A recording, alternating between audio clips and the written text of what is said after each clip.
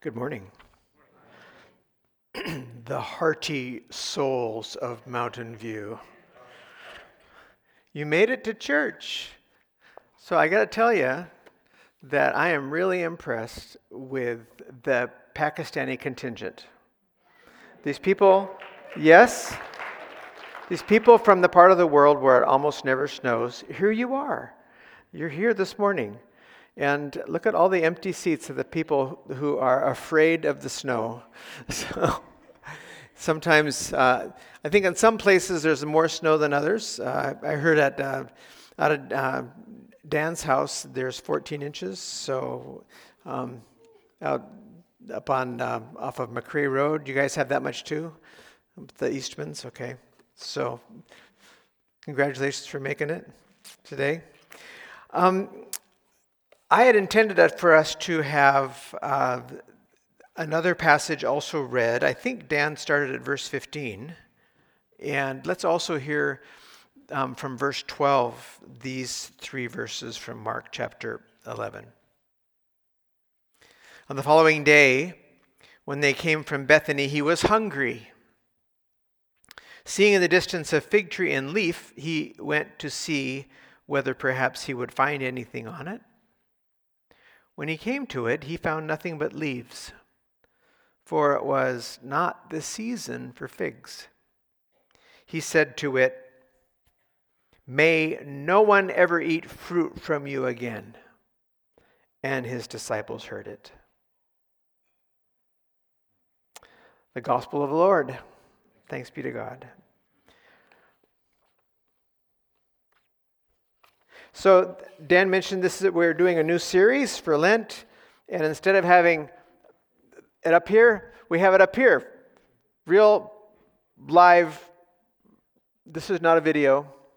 This is the real thing, and we're really grateful to Jackie Fuller, who kind of gave us the conception for this, but also everybody who helped put it up there. Especially Joe and Rich and the team of folks who put this up on the wall and made it stay. It's going to be there for a while. But this is our theme for Lent this year, Lead Me to the Cross. And we've actually taken this theme from one of our best loved worship songs. Do you know the song? I think you do, because we sing it all the time. Lead me to the cross, where your love poured out. Sing it with me. Bring me to my knees, Lord, I lay me down.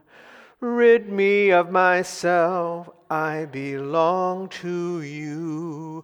Oh, lead me to the cross. We're going to be singing this a few times throughout Lent, but this is our theme. It's a prayer.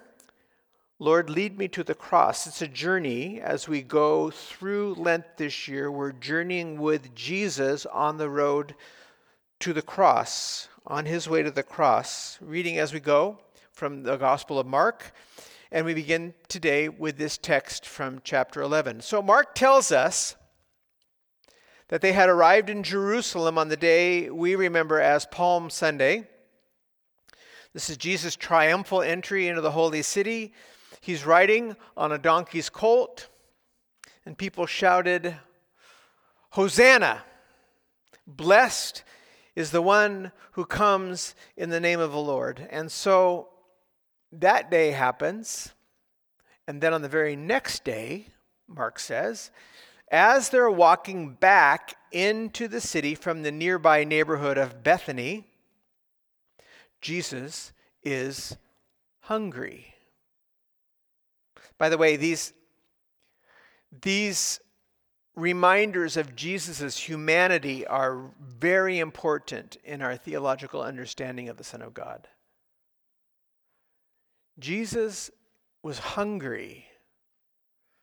He was a human. He was fully human and fully divine. And this is super important in our understanding of our faith and of Jesus Christ. Hebrews chapter 4 talks about the fact that we have a high priest in Jesus. and that we have a high priest who is able to sympathize with us in every way in our weakness. We have one who in every respect, says Hebrews 4, has been tested as we are, yet without sin. So the fact that Jesus was hungry meant that he was fully human, and we need to remember that. So being hungry, Jesus spied a fig tree in the distance, and he went to it to see if perchance there were figs. Now, it's easy to kind of read right over this and think, well, yeah, okay, but there's no figs. Okay, but this is really important because it's very odd that he's doing this, because everyone there would have known that there was like no way that there would be figs. It would be like one of us this morning walking up to an apple tree, which would be covered in snow, looking for a snack. You would never do that. Everyone knows that it's not apple season, it's winter. It snowed last night. So you never look for apples on the trees in winter. Am I right? And yet, not only does Jesus look for these out-of-season figs, but then he speaks to the tree, saying, "No one's going to eat fruit from you ever again." He spoke to the tree. And suddenly that whole aspect of J.R.R. Tolkien's talking trees seems a little less fictional. You know that part in the Lord of the Rings where the trees are talking and they're talking back and forth to the trees? Granted, the trees in this story didn't answer back, as far as we know. And yet he's talking to the trees. So here's what I want us to notice here about this. Jesus he literally cursed a fig tree. And if that wasn't peculiar enough, he was cursing it for not bearing fruit out of season.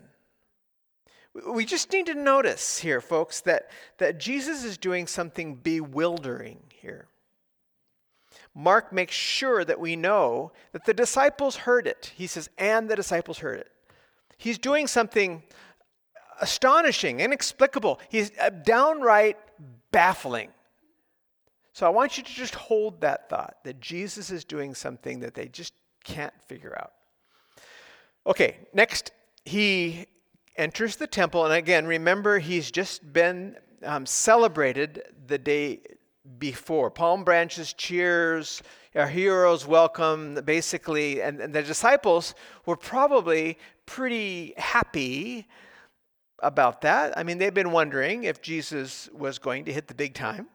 And finally, it seems like it's happening.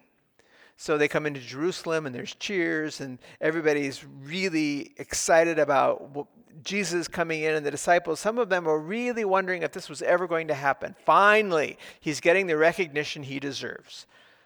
And at the end of that previous day, Mark mentions that he and his disciples had gone to the temple, poked around for a bit, and then went back to Bethany for the night. And while he was there, Jesus saw something that must have bothered him. And I can imagine his stewing over that all night long, because when he went back to the temple the next day, the first thing he did was to throw everyone out who had set up shop there, all the buyers and the sellers. He knocked over tables. The bankers and the merchants who sold animals for the temple sacrifices. And when he had finished disrupting things, he basically sat down and began to teach. Now, this did not go unnoticed by the religious leaders, the temple authorities, and they were really ticked off that someone would have the gall to disrupt things on a perfectly calm and peaceful, otherwise profitable day. And then he had the audacity to begin to speak about it, drawing a crowd of adoring students, as if behaving that somehow this were okay. He said, "Is it not written?" Always be careful when Jesus says, "Is it not written?"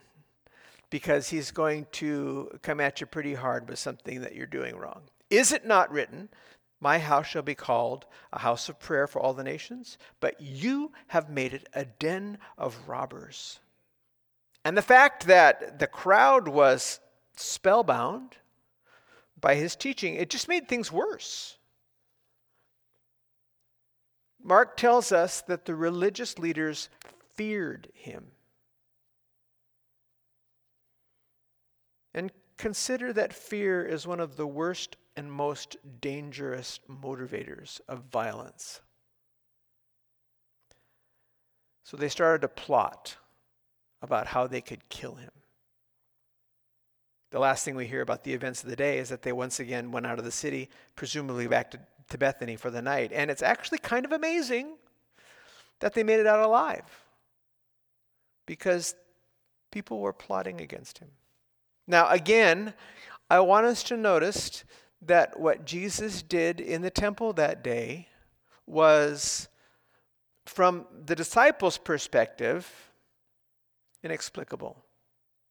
You can count on the fact that if we were to have pulled any of those disciples aside at that moment, just as Jesus was causing this disturbance, if we asked them, why is he doing this?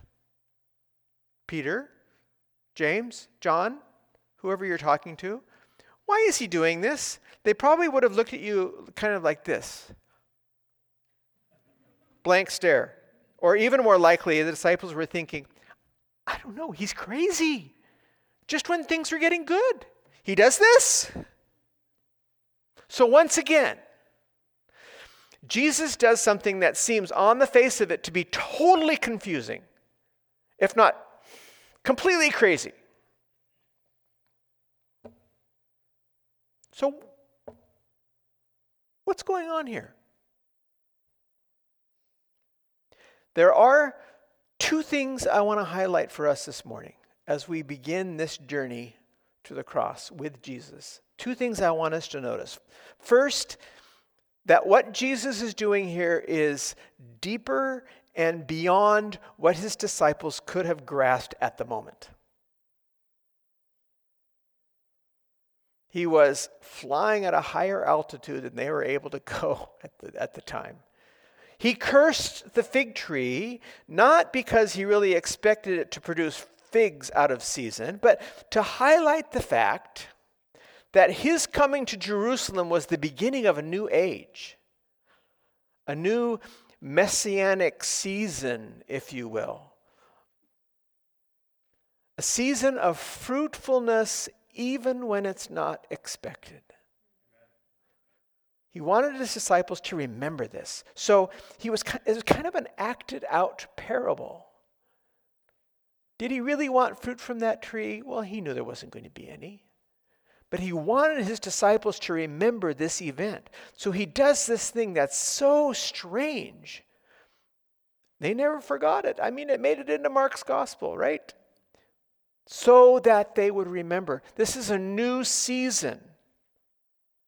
A season when things might happen even when you think it's impossible. A season when there's going to be new fruit, a new word from God, new exciting things happen when you think they're going to be impossible. Because the Messiah is on the scene, the Christ. A new season is taking place. He wants them to know that and to remember that. That's the first thing. Now, the second thing is this. His cleansing of the temple of the buyers and sellers is about more than it's about more than a criticism of consumerism in the temple, which is worth criticizing, by the way. When religious institutions, churches, temples, whatever they are, get too consumeristic, this is not a good thing. But what's going on here is deeper than that. He was doing more than that. He was talking about something deeper and wider. His words were this: "My house shall be called a house of prayer for all the nations, but you have made it a den of robbers."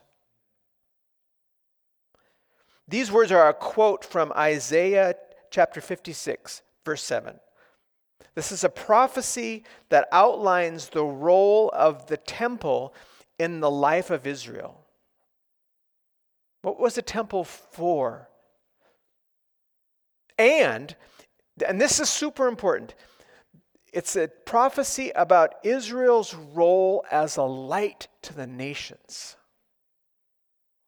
That's what Isaiah was talking about. So Jesus, when he quotes that, he's referring to this. The whole point of the temple is to bring people to God, to allow for open access. But here in this place, thought to be the court of the Gentiles, is where they set this up. This is a little part of the temple called the court of the Gentiles, where they were doing the buying and selling. This is the only space in the temple that outsiders could worship. If you weren't Jewish, you didn't get to go into the temple except this one little court. So what they've done is they've set up all the buyers and sellers in the court of the Gentiles. They've taken up all the space available for the Gentiles, and they set up shop. The religious leaders had basically set up money changers and animal salesmen in the place where non-Jews could worship. And this was to make a profit from the poor people who would travel a long distance to Jerusalem. And because they had traveled a long distance to Jerusalem, they did not have access to unblemished animals, which was a requirement of the temple. You know, you had to have an unblemished animal, and the poor people would bring a pigeon or a small bird. Rich people would bring a lamb. But this system was set up to take advantage of poor people and to benefit the already rich religious elite in Jerusalem. This, I believe, is what Jesus is seeking to criticize. That the temple itself is being used to keep outsiders at a distance. And it's also being used as an instrument of injustice toward the poor of Israel. On so many levels, it was just so wrong.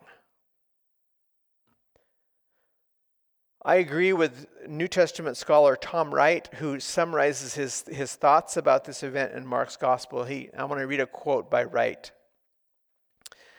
We should think twice before we apply this passage, as sometimes done, to occasions when we feel that people are trying to commercialize religion, or to mix God and mammon, he says. Yes, that's a danger, and the church must always watch for it. But Jesus' protest was far deeper, and if we applied it today, it wouldn't just be the churches that ought to tremble, but also the law courts and legislative assemblies, the royal palaces and banking centers, the places where power is so often wielded to benefit the already powerful and the downtreading of the already powerless, the places where people with power or wealth turn in on themselves instead of outwards in generosity toward the world.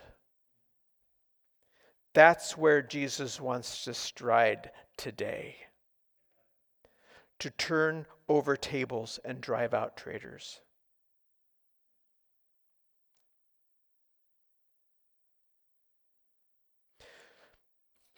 So folks, on our road to the cross, this season of Lent, what if we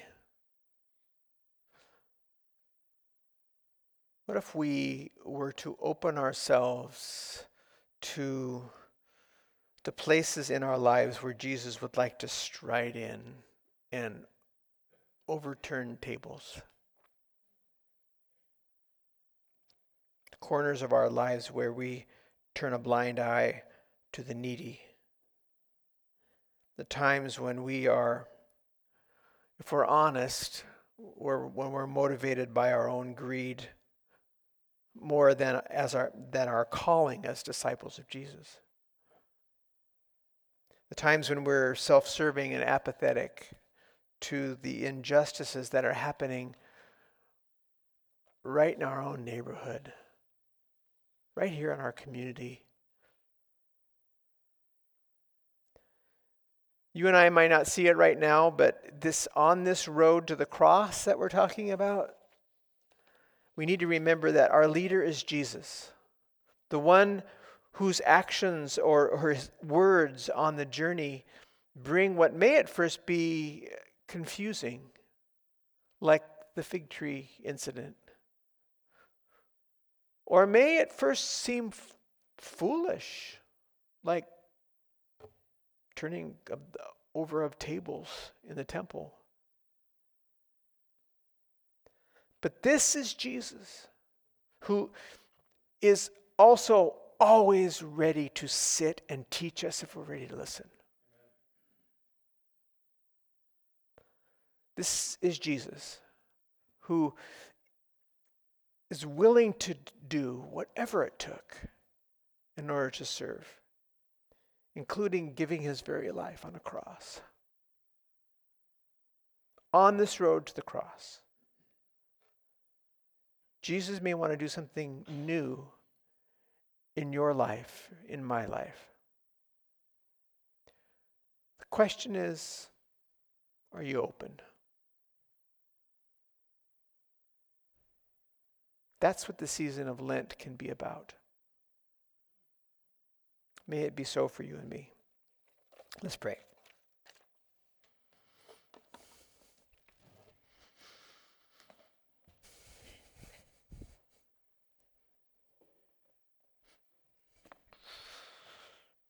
Lord, I thank you for that old hymn that we sang this morning. Alas, and did my Savior bleed, and did my Sovereign die? Was it for me? Lord Jesus was perfect, fully human, fully divine, perfect, but also willing to give himself in a way that may have seemed foolish. Father, in those ancient words that were written 310 plus years ago, we know that at the cross, you can make amazing things happen. Not only the burden of our heart to be lifted, but Lord, that the key to true joy in our lives is to be found right there at the cross. So Father, we pray that you would lead us, that we would be able to discover something new about what it means to be truly your followers, your disciples, truly human, but that we would discover, Lord, what our true destiny is as your children, as we journey to the cross during this season. Lord, we bring you our offerings now.